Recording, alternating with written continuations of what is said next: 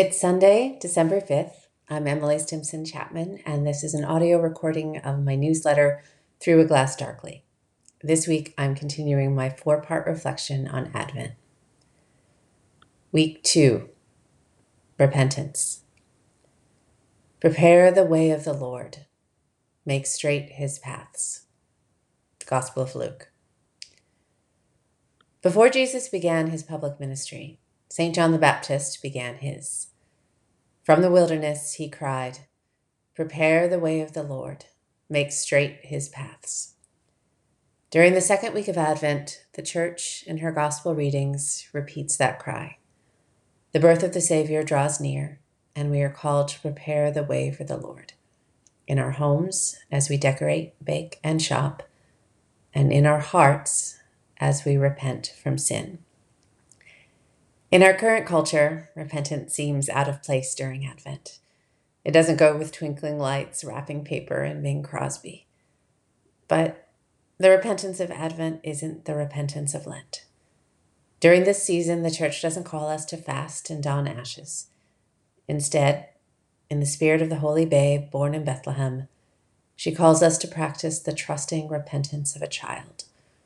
She invites us to throw ourselves into the arms of our Father, confident in his love, joyful in the certainty of forgiveness. Practicing that kind of repentance starts by understanding that true repentance is so much more than mourning our sins. It's also rejoicing in God's mercy. Repentance is always a twofold movement of the heart. It's a turning away from sin and a turning towards God. First admitting what we've done wrong, then running as fast as we can to our loving Father. The devil, however, doesn't want that. He wants to keep us mired in our sin, far away from God. So, he lies to us. First, he tries to convince us that sin is not sin, that evil is good and wrong is right. When that doesn't work, he tries another lie. He fills us with fear about what life will be like without some particular sin, and whispers that we're too weak to let that sin go. If that fails, his next tactic is overwhelming guilt. He wants us to think our sin so great, so horrible, that God's mercy can't touch it. He wants us to focus on our sin, to look at it with shame and self-loathing, to keep so busy flogging ourselves that we forget to turn and see the loving gaze of the Father.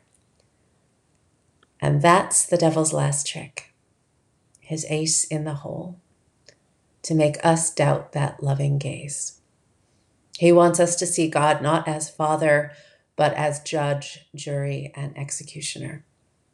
He wants us to believe that when we turn to the Father, we will only see judgment, condemnation, and the same persistent loathing we see staring back at us when we look in the mirror. That's the biggest lie of all. It's also the one for which we most often fall. Adam and Eve fell for it in the garden when they hid in shame. We continue to fall for it when we live in shame, always lamenting our sin, but never letting the guilt of it go and never letting his grace transform us. This Advent, reject the lies. Don't get stuck justifying your sin, leaning on your sin, or holding fast to it.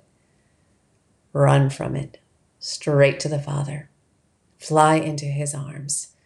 Never doubt his mercy. Never doubt his love. You are his pride. You are his joy. Remember, the Lord has seen every wrong you've ever done or ever will do, and he still wants nothing more than to hold you close forever. He knows your every weakness, every failing. There is no dark corner of your life or heart that is hidden from him, and he loves you still. He is waiting for you. He is longing for you. He is standing ready to fill the darkness with light, to heal and transform everything in you that is broken and hurting. Don't keep him waiting any longer. Repent and prepare the way for the Lord. Questions for reflection. Do you struggle to believe in God's mercy for you? What helps you trust in his forgiveness? What do you need to turn away from this Advent? What is holding you back from turning away from that sin? What is a sin of which you've already repented?